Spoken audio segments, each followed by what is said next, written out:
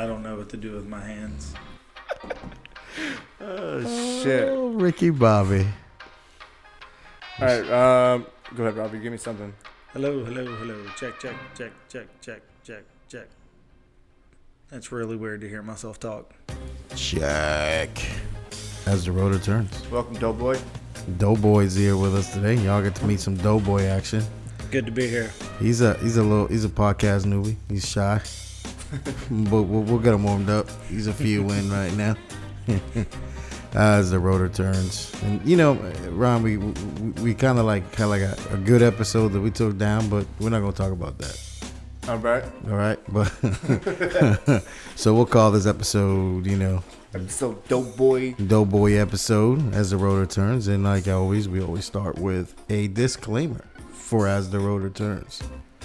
And we got a lot of news today. You're gonna tell people about a lot of shit you're doing. Hopefully coming up.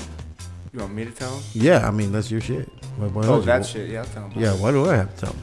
So like always, like disclaimer that we always start. This is the opinion of Carlos and Ryan, and Doughboy's opinion. Not of anybody that we work for, not anybody that hires the rescue company one, or the rescue company one itself. Just Carlos and Ryan and Doughboy. You don't like what we got to say, you gotta listen. So turn the motherfucking thing off. Welcome, man. South Florida edition, Ryan. Yes, we are in Martin County. Well, technically right now we're recording in the Palm Beach Gardens, like right next to Donald Trump. So if the Trump is listening to this, we appreciate your patronage. What up, Trump? MAGA. Make America great again. Shit. Man, it's been that whole thing is crazy. I don't even want to get you talking about that because you get crazy when it comes to that stuff. I'm crazy. Yeah, our special guest Doughboy today. Welcome, Doughboy. Doughboy, like we're gonna call him Flight Paramedic Doughboy. I like it. Yeah. We'll see what you boys are able to use when we're down here. If anything, it's going in the books at least. You know what you are? You're like the Fred in Howard Stern show. Fred don't say much, but he says important shit. You know what I'm saying? So, Fred sounds like my type of guy. Yeah, I like Fred. And I don't know who Fred is, but I know who Howard Stern is. Man, how do you... I thought that would be a good segue into some of the other things we're going to talk about today. Well, things I haven't seen or... It's now. Is the podcast going to be that long? You know what's interesting is that you're a dude that like comes up with the most obscure, rare facts of some just like shit that nobody would know. It's because my mind isn't diluted. And then all of a sudden, you're a dude that just has not seen like the one movie that everybody else has seen. Like the 100 movies. Oh yeah. Or like the facts. Like today, we're just writing down to class. We're here teaching in Martin County, and like you learned about, who did you learn about today? Jim Jones, Jonestown, and drinking the Kool-Aid. Oh yeah. It's just amazing to me. Like it's just like how do you go your whole adult life and not know about that? Did you drink the Kool-Aid before, right? Yeah, I didn't know where it came from. Just like when I watched fucking Top Gun, we used to sing that song on ROTC. I didn't know what that was about. But I get it now. Oh man, Doughboy is the funniest shit I've ever seen in my whole entire life. Just watching this dude is amazing. It is so amazing. Oh man, today was a good class though. Yeah, it was great. These guys are awesome having us back. I don't know why, but they did it. But they brought us back, and it's pretty cool, man, to see there a lot of pride in the group of guys that passed and girls that passed last time. Yeah, it was nice to go in and see that plaque on the wall with all those guys' names on it. Yeah, and girls. Yeah, I speak, That's in general terms. Yeah. And there's a good group of people, which I'm pretty sure they're gonna be successful next week when they take their boards. And yeah, I told that one of the guys today. I said, "Hey man, he didn't sound so confident." I said, "You seen that plaque?" I said, "Your name's gonna be on there." And he's like, "I appreciate the confidence." The name on the plaque is great, but I was most impressed with the actual changes in patient care that they talked about. I mean, that part is way more impressive. In my opinion. I don't think you were in the room. Just showed up. Yeah, I don't think you were in the room when me and Robbie were talking about. Me and Doughboy were talking about this. Let me sure you have to edit that out. And beep. Yeah, and when today when Doughboy got teaching his PowerPoint and stuff, and like just the amount. I remember talking to him last year, and the amount of people they put on the event was very minimal. And then in this year, everybody goes on the event. They kept it in the hatch last year. Yeah.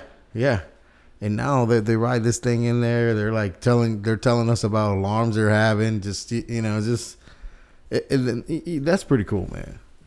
The blood, like the blood, yeah, that's phenomenal. The blood is something new to them that we kind of so it is pretty cool to see that we can affect some change on some things. I think I feel responsible for it. Maybe he's got nothing to do with us. I think so. Like I was talking to one of the guys this morning. Like they got the blood, they got the Zoll vents now. They got the Lucas. There's like since last year, there's a whole handful of things that they didn't have. Yeah, they changed their camera on the helicopter, so the video camera is different. It's I mean it's.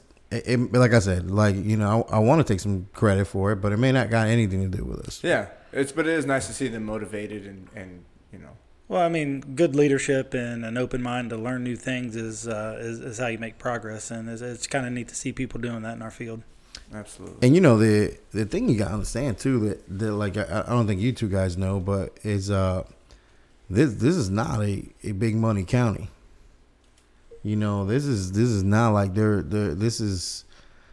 budget this stuff and like this is a big expense for them, and they're willing to do it, and whoever their chief is, that thank you for having trust in us and bringing us here, and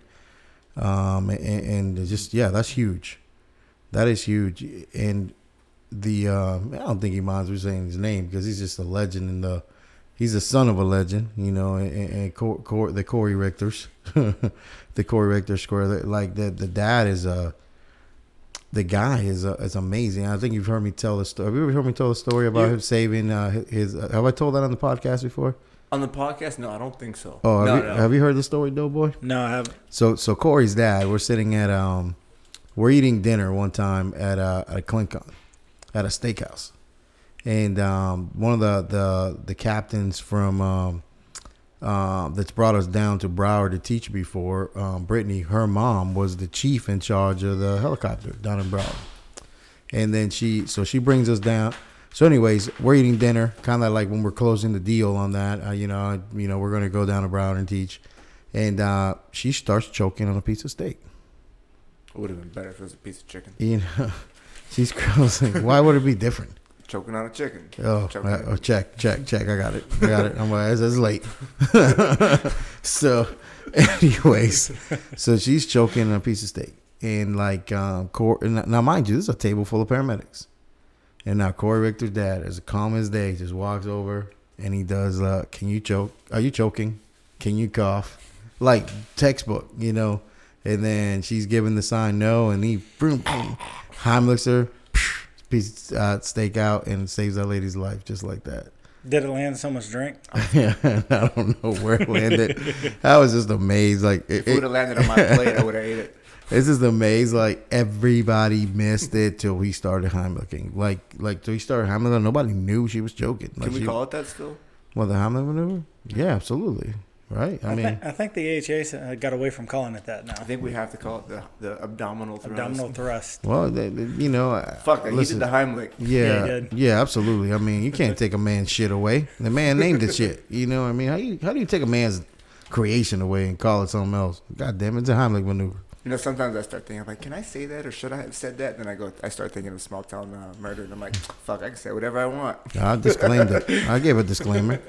And listen, man, like the man created that shit. How do you take the man's thing away? I think he wanted royalties or like money and shit. Is Dr. Heimlich even still alive? Couldn't tell you. I mean, maneuver is, but he's still alive. Do you know what they used to call CPR before it was CPR?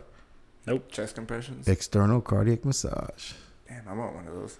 External. Yeah, I'm sure you had. That sounds a lot more pleasant. I'm sure you had one of those with a happy ending. I haven't had one of those yet either. I mean, not like, in a parlor. It's amazing how much people don't know about the history of CPR. That's a good show. I thought he was going to say happy endings. Like the Annie doll. Does anybody know where that comes from? No, yeah, it was a lady in France, right? They used her face. Yeah. It was actually a lady they found in the river Nice, and everybody didn't know their names. They would just call her Annie, and that's how they used the Annie doll. It's like a John Doe. Yeah. So the Annie doll. That's how we come. Annie, are you okay? Got it. And then like back valve mass ventilation. How they came with that you would report to work at your fire station in Baltimore. And they would send you over to what is now known as shock trauma in Baltimore. Yeah. And they would they would basically paralyze you while you were awake, and provide back valve mass ventilation to see if they get chest rise and fall.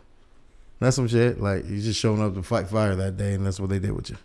That's a true story. That shit happened. Yeah, that was the shit. I gotta look that up. Yeah, look the shit up. Yeah, I know there's some studies they did back in like the 50s that there's no way they could get away with now, where they were checking safe apnea time. Yeah. They would take volunteers, in quotes, that were enrolled in our military, and they would paralyze them and see how long that they could just safely keep them not breathing. Yeah. I mean, you know. With blow-by oxygen, by the way. That's some crazy shit. Yeah. Wait, so paralyzed and only got blow-by? Yeah. Yeah.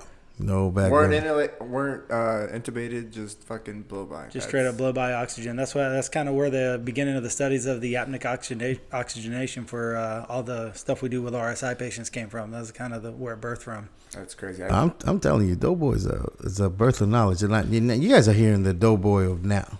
We're gonna talk about the Doughboy of before, because that guy is that's my favorite guy. We did. I've stayed alive on blow-by oxygen underwater before. Like that's right. We take our dive hats off. We take our pneumo line. You put it to your mouth. And you'd be at like 10 feet, and then fucking just blowing bubbles. You'd be sucking bubbles into your mouth. No mask, no hat, no nothing, and you'd be on it. And like that's how you'd breathe. And it was for how long did you do that for? I think it's like 2 or 3 minutes. You got to just suck bubbles out of a hose. How much water you get in doing that? None. I mean, almost about as much as you get in your mouth when you just don't get quite a good of a seal, like on a snorkel, like a tiny little bit. But you just blow it back out, you know. That's some crazy shit. It was nuts. It was pretty cool. That was like, yeah. Yeah. How many people pass out doing that?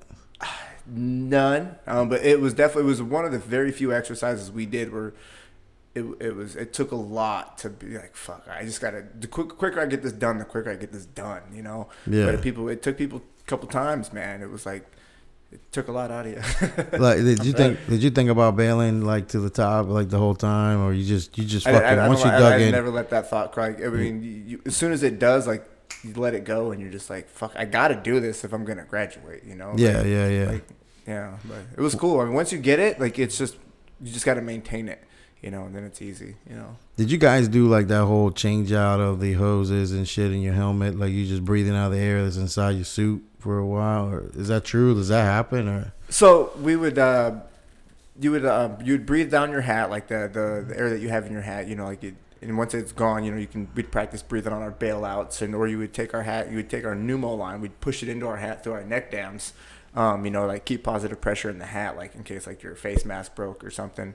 You know, you do a couple little different breathing exercises, but I don't recall all the different drills we did, but there was definitely some shit where it was like we had to train for like worst case scenarios. You know? We had absolutely. Like three sources of air. You know, your main line on your umbilical, your pneumo, and then the bailout on your back. But you know, like. This is some insane shit, man. Yeah, it was nuts. It was fun though, man. Well, it's fun. It was fun for you, like I enjoy that shit. Most people don't think it's fun, you know, like you know, but like I guess you know, I mean, we dive class for us is a little different, you know. We did a lot of, you know, the mass change outs and all that shit. Yeah. Changing back and forth, you know. And yeah, like when we did the scuba, we did like, you know, mass change out, but like scuba was only a very small portion. It was like a 2-week portion of like the 8-month program. Yeah, you know, it was like the very last thing. It was like an elective, you know. It was like, okay, you guys are just about done. Let's do some scuba and go swim with some seals and shit. You know. I think the greatest part of that whole thing is that you finish like commercial dive school and then you go live in the woods. That was pretty cool. I love this motherfucker, man. So here's a question I got for you. So as you're going through and doing that, and you know that like if something goes wrong, you're screwed. So does the fact that there's instructors there to save your ass if something goes wrong help you get through that training, or is it more of a mental side that you go with? It's all mental because the instructors aren't in the water with you. Okay. You know, like absolute worst case scenario, like if you lose comms and you stop providing line pulls. Like when you don't communicate audibly, you communicate with line pulls. Like you know, like, and it's basically like Morse code through, you know, tension and slack in a line. And if you didn't fucking respond, you would be yanked to the surface, and you'd be put in a chamber and pressed back down with an instructor. But like when, you know, if that would be the worst case scenario. You're like, what the fuck? This guy's not talking. We have no communication. But hey, blue diver, what's up with red diver? Can you see blue diver? You know, whatever. And if that ever happened, you know, like there's nobody down there with you except for the guy who's in class with you. Okay. You know, like, and he doesn't know anything more than you know. Yeah, that's some shit, man. Yeah. It's just like the discomfort, but like, you know, you were like comfortable just being in an uncomfortable situation, or is it that you just didn't know any better? No, you certainly know better. Yeah, like, they make it very clear like what you're getting into, and if you don't know better, you find out as soon as you start getting to depth and it gets black and you can't see, and you realize like there's nobody down here but me right now, you know, like, and that's when people either quit or they're just like, I got to get over this, you know. Yeah. There's some insane shit, man. No, yeah, that's definitely different because I know, like, going through, like, fire standards and whatnot, you go in there, you're in the building, they let your alarm start going off, and you're like, you know, if something goes bad, there's like 7 instructors in here. Someone's going to pull that's not a out. thing in dive school. Yeah. No, you're down at 167 feet, pitch black. The only thing you can see is what your flashlight's pointing at. Yeah. So, you know, it is funny, though, like, when you bring up the fire school thing, like, because, like, I think, like, I know I talked about it once. I think my fire school experience is so different than, you know, what it is now. That because now it's like a firefighter 1 and 2, and you know we didn't have any of that. Like I think the class after us started the firefighter 1 and 2. Because I remember like everybody at the fire department getting like this firefighter 2 certificate after a while, because like that's the way it just changed to, you know, and if you left the fire department, you could still be a firefighter somewhere else and all that, you know? So it was firefighter 1 and 2 for you when you went through school? Yeah, I think I went through standards in like 2007, 2008, somewhere in there. No shit, man. And then you, I remember talking to you this because you did like firefighter 1 in one place and then you went to another place to do firefighter 2. Yeah, between fire 1 and fire 2, I herniated a couple discs in my back, so I had to sit out for a few months, and then I jumped to another school so I could get in and get a job, or actually keep the job I had. You know, he tells too much about himself. They're going to figure out who Doughboy is. Ain't nobody knows who Doughboy is, you know, and we're not going to talk a bunch about Doughboy. We're just going to let him fill in for him in there. But, you know, as far as history, like one of the things you weren't here when we were talking about this earlier, though, this we got to talk about, like the list of jobs that Doughboy has had as an adult. Did you start with an adult when you were talking with your kid? So you said he was talking to his kid, and like his kid has so many jobs he's had, and we started comparing jobs. I think we've had some similar jobs. Yeah, I'm somewhere in the 20s to 30s range of jobs I've had in my life. But, I mean, I was inspired my first job by the Nintendo game Paperboy. I was delivering papers when I was in the 4th grade getting paid. Man. Hey, Ryan, did you have a Nintendo? Yeah. I had a regular Nintendo. I had a Super. I used to go play an Atari at a friend's house, but, like, I never had an Atari. But Mike Tyson's Punch-Out, do you remember playing that? A few times, but man, dude, I didn't play it often. Between that and Tecmo Bowl, man, those were my jams. Oh fuck yeah, Mike Tyson's that little guy just fucking shit up. Mikey had hands. Yeah. So hey, so let's hear some of these jobs. You got to hear this fucking one story he told about this job. I was pissing my fucking pants earlier. Ooh, I don't know. I told you a few. You said the Dillard's one. That's the best one. So I got hired to go to be a truck unloader at Dillard's. I was going to unload trucks, put stuff on the floor. It's like the store at the mall, right? Yeah, the big store at the mall. 2 stories. Place is gigantic. I show up the first day. They're like, they hand me a vacuum cleaner, and they're like, go vacuum upstairs. I'm like, where? They're like, upstairs. Your whole fucking place, dude. It's fucking great. No joke. I spent 6 hours vacuuming the upstairs of Dillard's, and I did that for 3 days in a row with no trucks coming in. And so my job was to vacuum the upstairs of Dillard's. So like day 3 or 4, I'm sitting there vacuuming. I get a call. They're like, hey, there's a spill down on the bottom floor. We need you to go pick that up. I'm like, all right, whatever. So I go down, I look, and this little kid had vomited all over the floor. I mean, just vomit everywhere. Dude, this is the best part. Watch this. So I'm like, oh, no problem. I got this. I'll be right back. I go to the back. I punch out. I leave. I never come back to Dillard's again. I didn't even collect my paycheck. I'm like, you guys can have it. I don't want my money. I'm not going to clean up vomit. What do? I get a career in EMS where I clean up people's vomit now. So the joke's on me. The greatest shit ever, man. It's like, so what's another one? What's another one of your jobs? Ooh, let's see. This one, you don't. I know one that you didn't even guess that he did as a job. Oh yeah, no. Anyone that knows me would know that I am not the authoritative figure, and I was a bouncer at a nightclub for about a month, bouncing people. And about after 2 or 3 weeks of cleaning up the girls' bathroom after the club closed about 3 o'clock in the morning, I was done because I was like, that is disgusting. Once again, I get in EMS. What are we doing? We're dealing with people's innards and outwards. Yeah, man. Hey, did you know he's a private eye? That's a good one. Oh yeah, private investigator. He's a private investigator. Yep, I was the creepy guy sitting in your car 3 houses away taking pictures of you. Just picture your shit. Yep. Watching you do some creepy shit. Following you around while you're cheating on your wife, taking pictures. Yep. Hey, Ryan's had some good jobs, though. I don't talk about a lot of them. Oh, man. Hey, what is one job you haven't talked about on the podcast? I used to work on a gooey duck farm.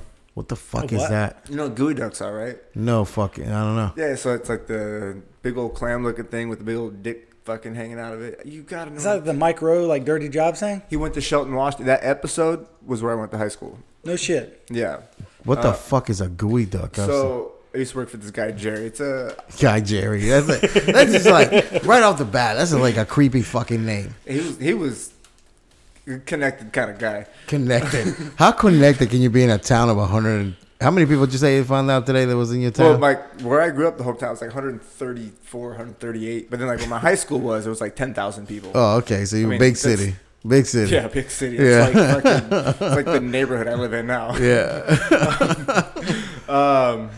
But yeah, so we'd go out, we'd wait for the tide to go out in Puget Sound, and fucking tide would go out. We'd walk out there, and like every 8 to 12 inches, you'd take like a 12-inch PVC pipe in length, which was like a 6-inch diameter, and push it in the ground 6 inches, and you just do that every 12 inches. Drop a pipe. Dude behind you would come over, drop a handful of baby little gooey ducks. The next guy behind would put a little net over the pipe. The next guy in line would put a little rubber band over the net, and that way when the tide would come in, it wouldn't wash the nets off, and the gooey ducks wouldn't go fucking flowing away. What's a gooey duck?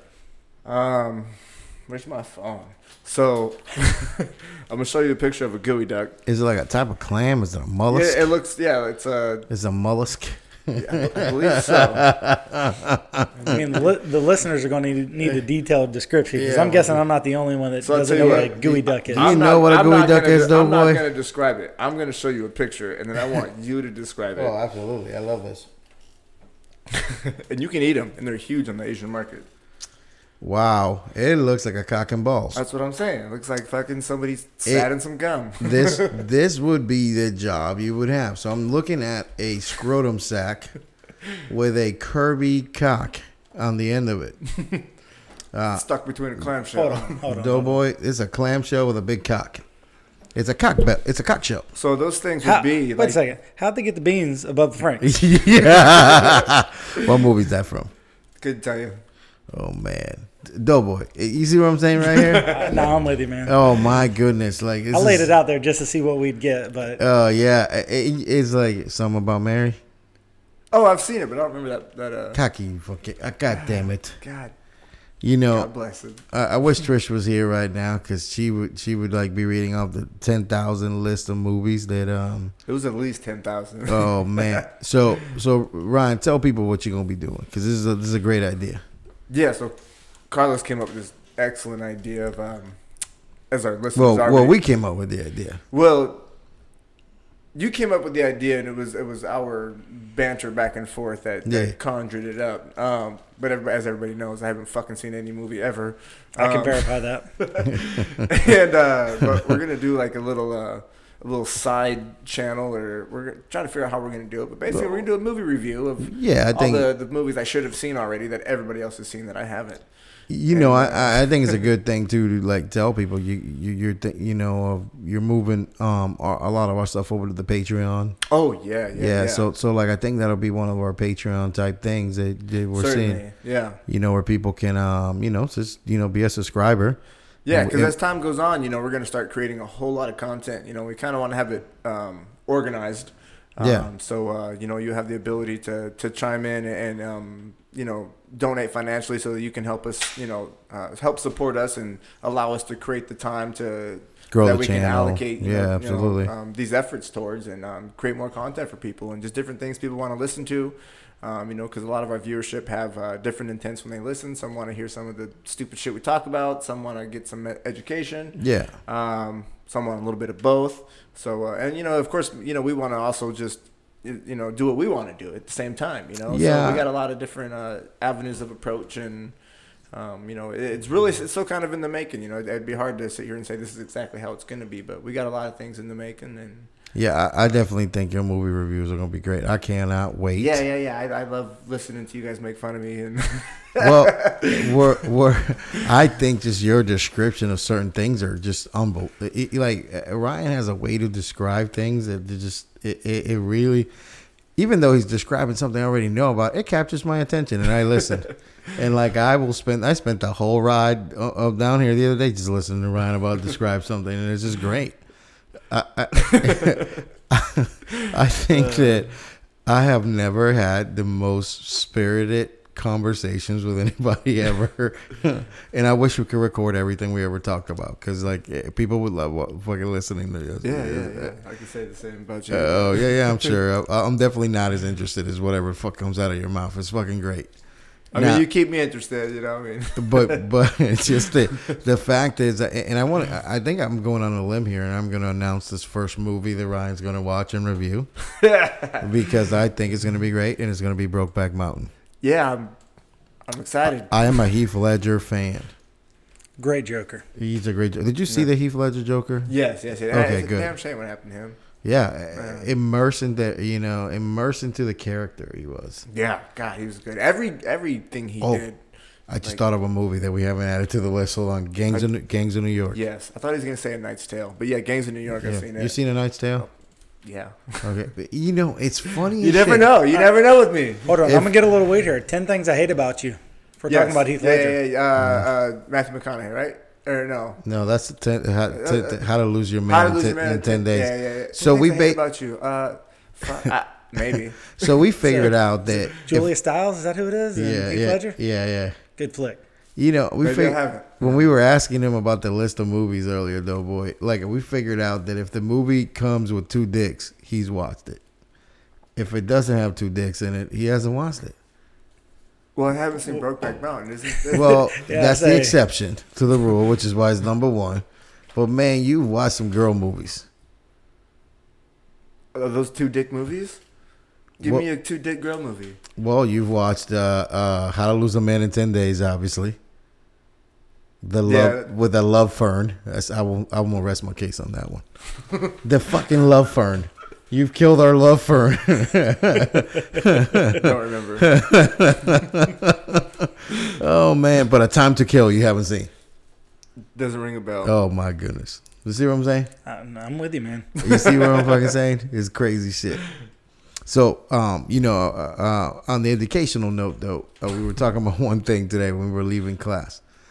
The last 3 weeks we've been teaching almost the same stuff that we always teach, right? So and without change. And today I was timing myself on the just introducing ABGs, right? So it took me a matter of I think it was in 10 minutes. I had 10 light bulbs just go off in the class, and it was a bam, bam, bam. And oh my God, I understand it. And I've been fine tuning it. It's not a fucking exact science, but I've been fine tuning it's the same thing, but it's just the delivery of it. I think it just changes, per class, and sometimes it requires more explanation. But I figured if I just introduce it the day before we're going to come back and do it, it's that very end of the day, people come back and say, hey man, bam, I got this, and I went home and I was thinking about it. So it's almost leaving them with a cliffhanger, right?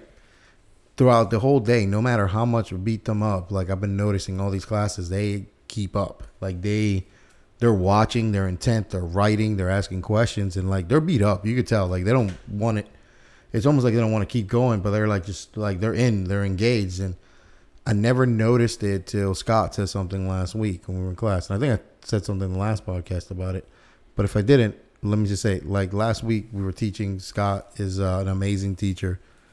It's a mentor of mine, and he was in the class. He came in and taught some classes for us. And that like the Pete stuff. Yeah, dude, that guy's phenomenal. And he's coming back this week to teach the same thing, And he basically like said last week, he goes, dude, I watched all day, and like no matter how much information you were giving, people were engaged in it. I've never noticed that, So that was kind of nice to hear. But then I started being more attentive today, especially when Doughboy was doing his lesson. And I was watching them, and that's an intense.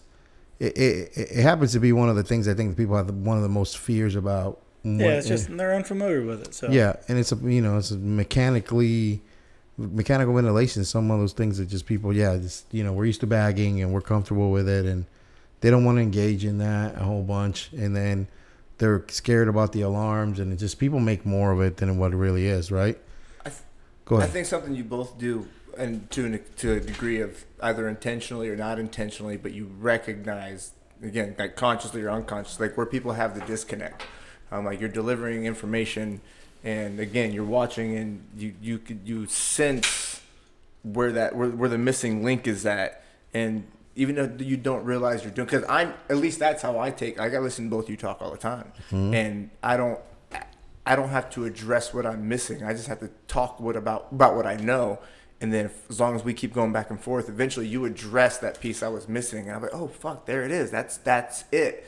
Whether you did that on purpose or not, you get there. And it's just a matter of keeping me engaged and waiting for that opportunity to fill that gap. And you do it all day in class. Again, like whether you're doing it on purpose or not, it's happening. And that you create that energy and the students get that. And again, like those light bulbs are going off because you're finding those gaps, and you fill them. And man, like we're filling gaps for ourselves too. Like I said, because I don't think that this is a cool thing. I mean, at least for me, every time we're teaching, I'm actually picking up new shit. Oh yeah, absolutely. Like I'm actually picking up new shit. Like I'm always learning from these guys, and it's like I was talking to Dakota yesterday because we were, I was like, man, dude, like nobody's an expert at this thing. And he's like, he always gets freaked out about taking a test and this and that. And I was like, dude, just go into it. Like there is stuff that none of us know. Like, I mean, we don't know everything. And like we have to look up answers and we have to look up things. But I think that's the biggest thing of our job is knowing what you don't know, or like realizing, hey, I don't know that. Let me look this up. You know what I mean? Oh yeah, absolutely. I think that's one of the things, like if I don't know something, one thing you can guarantee is I know how to find the answer. And telling people that it's okay to not know every little bit of information, but know where you're going to go find the answer is just almost as important as knowing the details. I mean, obviously, your basic skills, everyone should know those. But once you start getting into this stuff that's kind of the outliers that you don't get to see every day, knowing where to go find your answer is really is really as important as knowing what the answer is. Doughboy, the responsibility that goes with this job is, to me, is one of those, like doing the right thing when nobody's watching type things. I mean, because you don't get policed. Oh no, yeah, you have right? a lot of free reign. Yeah, doing what's right, absolutely. And it's like I think that there's a time. I mean, I think today I did mention I mentioned about a case that me and you had, and where I was heavy. It was one of those things that I got too comfortable working and not communicating effectively. And I think you know what I'm talking about, right? Yeah. Yep. And where we, I messed up. I gave too much medication. And, it's like, man, I gave too much meds. I gave too much meds. I felt comfortable about the dosage I gave. It was wrong because it was out of our dosage range. You know what I mean? And but I was comfortable in the dose I gave. And we didn't have a bad effect. However, we were pretty on top of the patient the whole time, and when people weren't paying attention, I think that's when the everything went the way it did. And but what I was trying to get with that is just the responsibilities. Like when they were like, "Hey, did you give too much?" Yeah, I did. This is why I did it, and I had a good explanation for it. I wasn't trying to be I wasn't trying. Basically, I was thinking of the patient when I did it. Oh yeah, absolutely. And I know? think when you make a mistake and you're make an error on the side of doing what's best for the patient, it's obviously a little bit more acceptable than if you're just kind of being cavalier and just doing what you want because it's what you want to do. Mm-hmm. And even more important than that is after the fact, realizing that a mistake was made, owning up to it, and then making sure that you're following through, and so you don't make that same mistake again.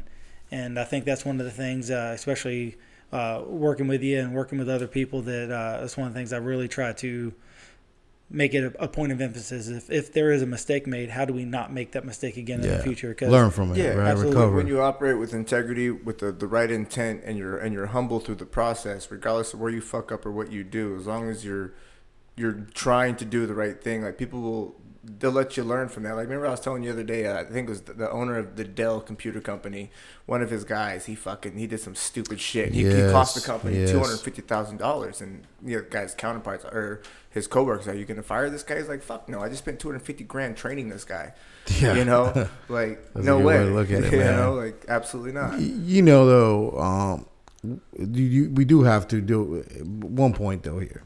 The path to hell is paved with good intentions, right? Like, so, you know, we can't take, you know, when you just a deliberate, you know, missed negligence and what's the difference between negligence fuck up and then say, hey, man, I was thinking of this, you know, and now, motherfucker, you fucked up. Yeah, well, there is a fuck up, right? You can't be negligent. For instance, in the military, there's no such thing as an accidental discharge on your weapon. You don't accidentally discharge your weapon. It's not a thing. You negligently discharge your weapon. And you got to understand the difference. Like, no, that wasn't an accident. You were being fucking negligent. You knew better, and there was something that could have been done to make sure that never could have happened. Yeah, absolutely. It's a very, very distinct difference, and it seems vague, and it seems like it's a gray area, but it's not. So, like, intent does matter as long as you can be like, wow, I fucked up, and I see where, how, and, like, why I fucked up. I don't want to do that again, and that's not what I was trying to do. Like, I need to fucking fix that. Yeah, that's absolutely. Different. Yeah, and I think on that note, I mean, to bring it back to, like, the HIMSS world and aviation, I know the pilots, at least depending on who you're working for or who you're working with, they kind of have a system like that. It's like, if you make a mistake and you realize you made a mistake and you own up to it, and you go and report yourself when you make that mistake, they're going to be much more understanding of the mistake you made versus if you go and you try to hide it and they find out about it after the fact. Yeah, so owning up to a mistake, and not only owning up to a mistake is the easy part, but then coming up with a plan to make sure that mistake doesn't happen again. Absolutely. That's where that real, to quote Jocko here, that's where that extreme ownership kind of takes effect, and you really kind of get buy-in from whoever the bosses are and whoever you're reporting to. Yep. You know, to bring things kind of like some of the conversation back full circle, like in your job now that you have, what job would you say you had before that made you like more rounded to do the job you're doing now? Like one job that gave you like you learned a lesson. I guess let me ask the question is that you learned a lesson in this job way back in your life that now makes you better at your current Doughboy job.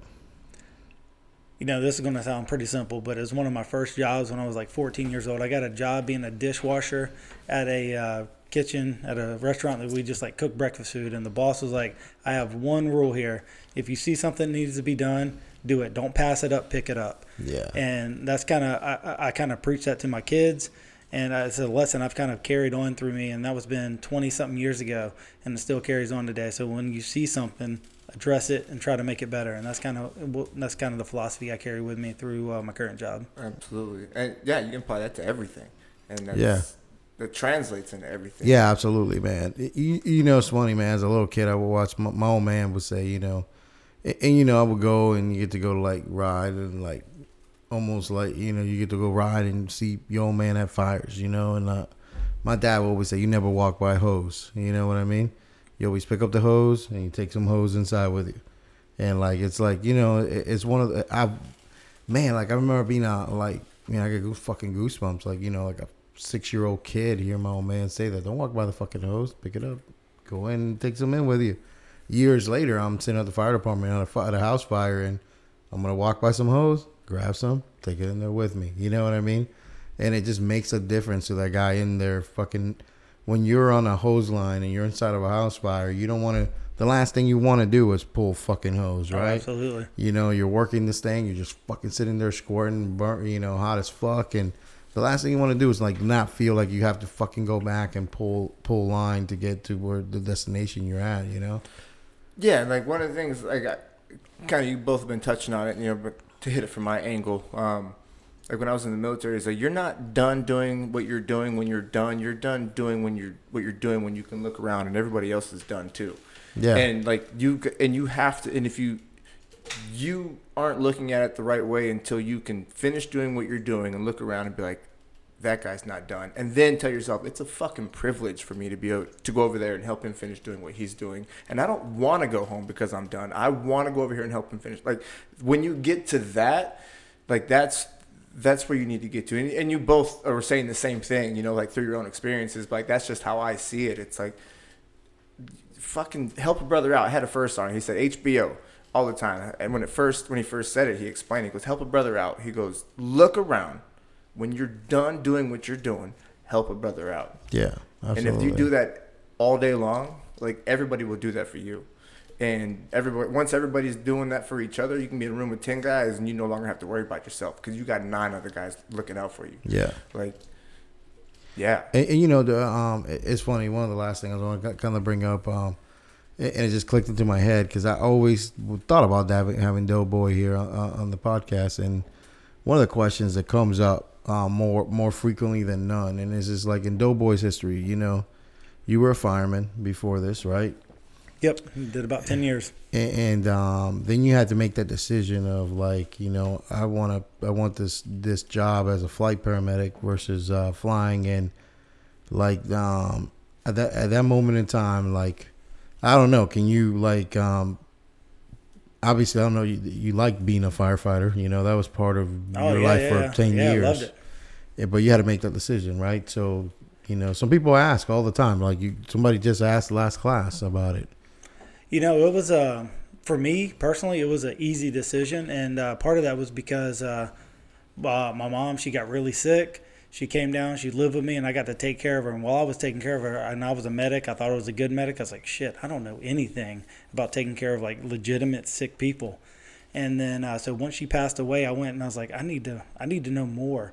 And so I started jumping into taking critical care classes and just expanding my knowledge. And the more I dove into medicine, the more I started to love it. And while I love firefighting and all the things that are involved with it, I love the fire station. I love the crews I got to work with. My heart was in medicine. And so for me, it was an easy decision. I wanted to take care of the sickest of sick people, and I wanted to provide them the best care I possibly could. And so for me, it was an easy decision once the opportunity came to go and leave the fire department to make that jump and go and do it. Now, what do you say you missed the most out of the fire department? Oh, my crew. 100%. Yeah, the guys. That's what everybody says, man. Yeah, my crew, man. Yeah, we had a tight crew, man. They're some of my best friends. Still keep in touch with them to this day. But I had to do a decision that was best for me, best for my family. But yeah, I definitely love those guys. But it was time for me to move on. Have you been back since you left? Yeah, it's kind of nice because where I get stationed sometimes, my drive home, it's just like a 10, 15-minute detour to go to my station, my old station. Yeah. So I'll call the boys up, see if they're still there, and get to swing by the station once or twice a year, kind of hang out, catch up, and all that good stuff. So it's kind of nice. You know, man, since I left, I lived down the street from the station I worked last at, like literally down the street. And since I left, I've had the hard now. I've stopped by to get something like on a different shift or something, but I've had a hard time like going back and seeing the guys. Like, it's crazy, man. Like, and I ran into them, at the store. They're like always like, hey, man, come back and eat some dinner. And like ran into them at the hospital and man, this is the hardest time. I don't know why, but I just can't. Like, we go to the golf tournament with these guys. We did all kinds of stuff, and it's just like, man, I tell you, out of all the things that was the hardest thing was when I left there. I didn't leave unhappy. You know what I mean? I didn't leave any. I just left because it was time to go. Yep. And it's so hard for me to go back. I just can't do it. Like, I think about it. I'm like, man, this was the biggest part of my whole adult life, and I just can't like face it sometimes. It just seems so foreign. Yep. It is so separated and far away, and I'm like, man, it's crazy. I don't know. It's just, to me, it's just like a different thing, you know. But I think it was time, and things like today make it like so real that when you see, like, I don't know what it is, man. I just watching those, like, you know, 10 names on the wall today that I was like, man, that, like, those are 10 names that I'm responsible for. You know, I feel responsible personally, like involved, like us as a crew, and you know, we made a change in like in a program, and it's you've been Doughboy's been around since we started, and it's like you know, we've come a long way. You know. Oh yeah, absolutely. It's a long way, you know, to be doing this, and like to me, it's just like that was very humbling to see that, you know, and you know, I would say that I caught the plaque after having a really shitty fucking afternoon. So, you know, this is just a share. I guess maybe it's an overshare, but you know, today when we were teaching, like I had to, like Doughboy went in to teach and lecture and do his lecture, and then I had to like go in and do like a Zoom court hearing thing, you know, with my ex, and you know, that's a big source of anxiety for me, man. Like. And again, maybe it's an overshare. I don't give a fuck. But like, no. just telling you, it's like the level of anxiety that shit gives me, just still to this day, it's horrific. It's horrific. I'm anxious. I hate dealing with it, and it ruined my day. But anything that like honestly, like I was sitting there like probably for like, you know, a good 25 minutes after that shit was done, that I was sitting there thinking I was gonna go like, hey, Robbie, I mean, Doughboy, can you go in and just do your... Yeah, it's so hard not to go. Can you go in and just find something else to finish with? It's just I didn't have it. And it wasn't until I saw the plaque, and I went and saw the plaque, and I looked at these guys, and I'm like, you know, like, fuck that shit. Fuck that shit. I got to go in and just fucking do my shit. Remember when we recorded that video, the thank you for your support video that's on our YouTube channel. You said something in that video, and you said, you know, you can only do so much as an individual practitioner. Yeah, but if you can teach people to go out there and be an extension of yourself and do that in their own manner, in their own delivery, and with the same intent, then you can save way more lives than you ever will as an individual, like, be able to.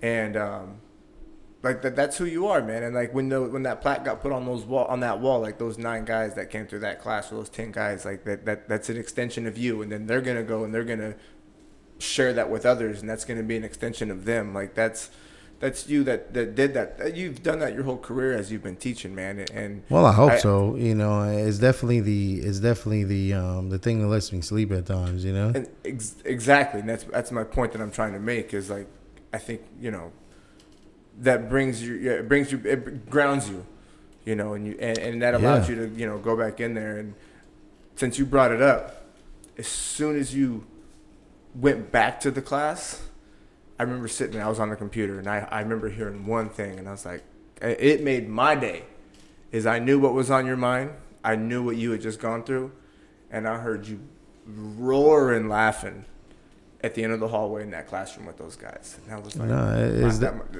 that was, I was like, cool, we're back at it. You know, like it's definitely my comfort zone, man. And you know, it's and then, you know, there was some news today too on, like, you know, somebody that, you know, that like, as much as I don't get along with that person and stuff, like just watching their lives work, not all of a sudden just go down the tubes too, you know, like, and if any of that is true, you know, because of who we got the news from, you know what I mean? But like, if that's true, then I feel bad about it too, because you know what? Like, no matter what's happened in the last few years, like, I felt like I was part of that for a long time. I was there at the start of that, and like, there's some good fucking dudes that came out of that, you know, and like, I mean, we're not gonna trash people's shit, and I'll tell you what it is, but like, man, there's some fucking badass dudes that came out of that deal. Then now, like, it can go back and go, well, I hope it's not true, because it's like, again, you know, obviously we're not, you know, best buds or anything like that and shit, but I really hope that that's not true, because like, anybody that's out there that knows me, they know what the fuck we're talking about. And it's just like, because man, some good dudes came out of that shit. Like really good paramedics, like fucking life changers. You know what I mean? And like it's like to watch that go down. I go, man, that's still somebody's life work, and it's gone. I hope that's not true. I don't know a whole lot about the situation, but from the outside, kind of looking in, I hope it's a motivation to stay on top of your game. Yeah, absolutely. Do the right thing. As an educator, do the right thing. Kind of bring it back to what we were talking about earlier. Do the right thing. Yeah. Be on top of your game and do what's best for the people that you're trying to educate, and make sure you're providing them the best thing possible. Yeah, absolutely. And that's the life message right there, man. That is the life message right there. I did think of one thought today when I went back into the classroom, and it was this, and like it's out of Fight Club, right? You know, out of Fight Club, what is the one thing you wish you had done? You're dying, right? You remember that whole thing? Like, so you become part of Project Mayhem. One of the things a part of Project Mayhem is you would have that one thing that if today was your last day, you wish you would have done. It was your life achievement. What would it be? What's your life achievement, Ryan? Oh, sorry. I thought you were getting at something. Yeah. You ever seen that part? You know what I'm talking about? Yeah, but I thought I wasn't prepared to. I wasn't trying to figure out an answer. I thought you were taking a different angle. What would your life achievement have been? My life achievement is I want to make sure that I bring the best out of people that I interact with. Yeah. Like there's a part of me feels like that's, I don't know if it's an ability or a will of mine, but it's something that I know that I do, and I enjoy doing it, and I do it on purpose, is to bring the best out in others, because the more that I try to bring the best version of others out of themselves, I'm able to do the same with myself. Yeah, well, what's your life achievement there, Doughboy? You made it. Yeah, mine would be to teach my children to love the Lord and to serve Him, because if you're serving Him, you're serving others. Yeah. You know, man, I looked at a plaque today, bro, and I know I'm at my life achievement today. You know, it's one of my life achievements. You know what I mean? But let me go back to the other day when I'm talking to my son on the phone who's in boot camp, you know, and he gives me a call, and this dude, and Doughboy was laughing about this earlier. Is like this dude goes. You know, the last time I talked to him, he said he was really hungry. He's like, hey, Dad, I'm not getting enough food. You know, and and then all of a sudden I talked to him this week, and he goes, "Hey, Dad, I figure out how to get more food. You know, I started a little business while I'm here." When he says that, I'm scared. You know, like what he's doing. But apparently this asshole is good at closets and lockers and folding clothes. Yeah, I mean, as long as he ain't sucking dick for money. Yeah, absolutely. It's a good day. He's a fucking winning. Like, hey, he's still winning. 19 years, he's still winning. So this dude apparently can fold clothes like nobody's mother. They teach you how to do that. Yeah, and he's good at staging a locker for, like, I guess, inspection. So he's trading that for pancakes. I've seen that boy's bedroom before he left the boot camp. Yeah. I'm not believing you. Yeah, I'm fucking shocked. I want to hit him in the face. You know, man, every day that kid goes out there and he does something great. That's my life achievement.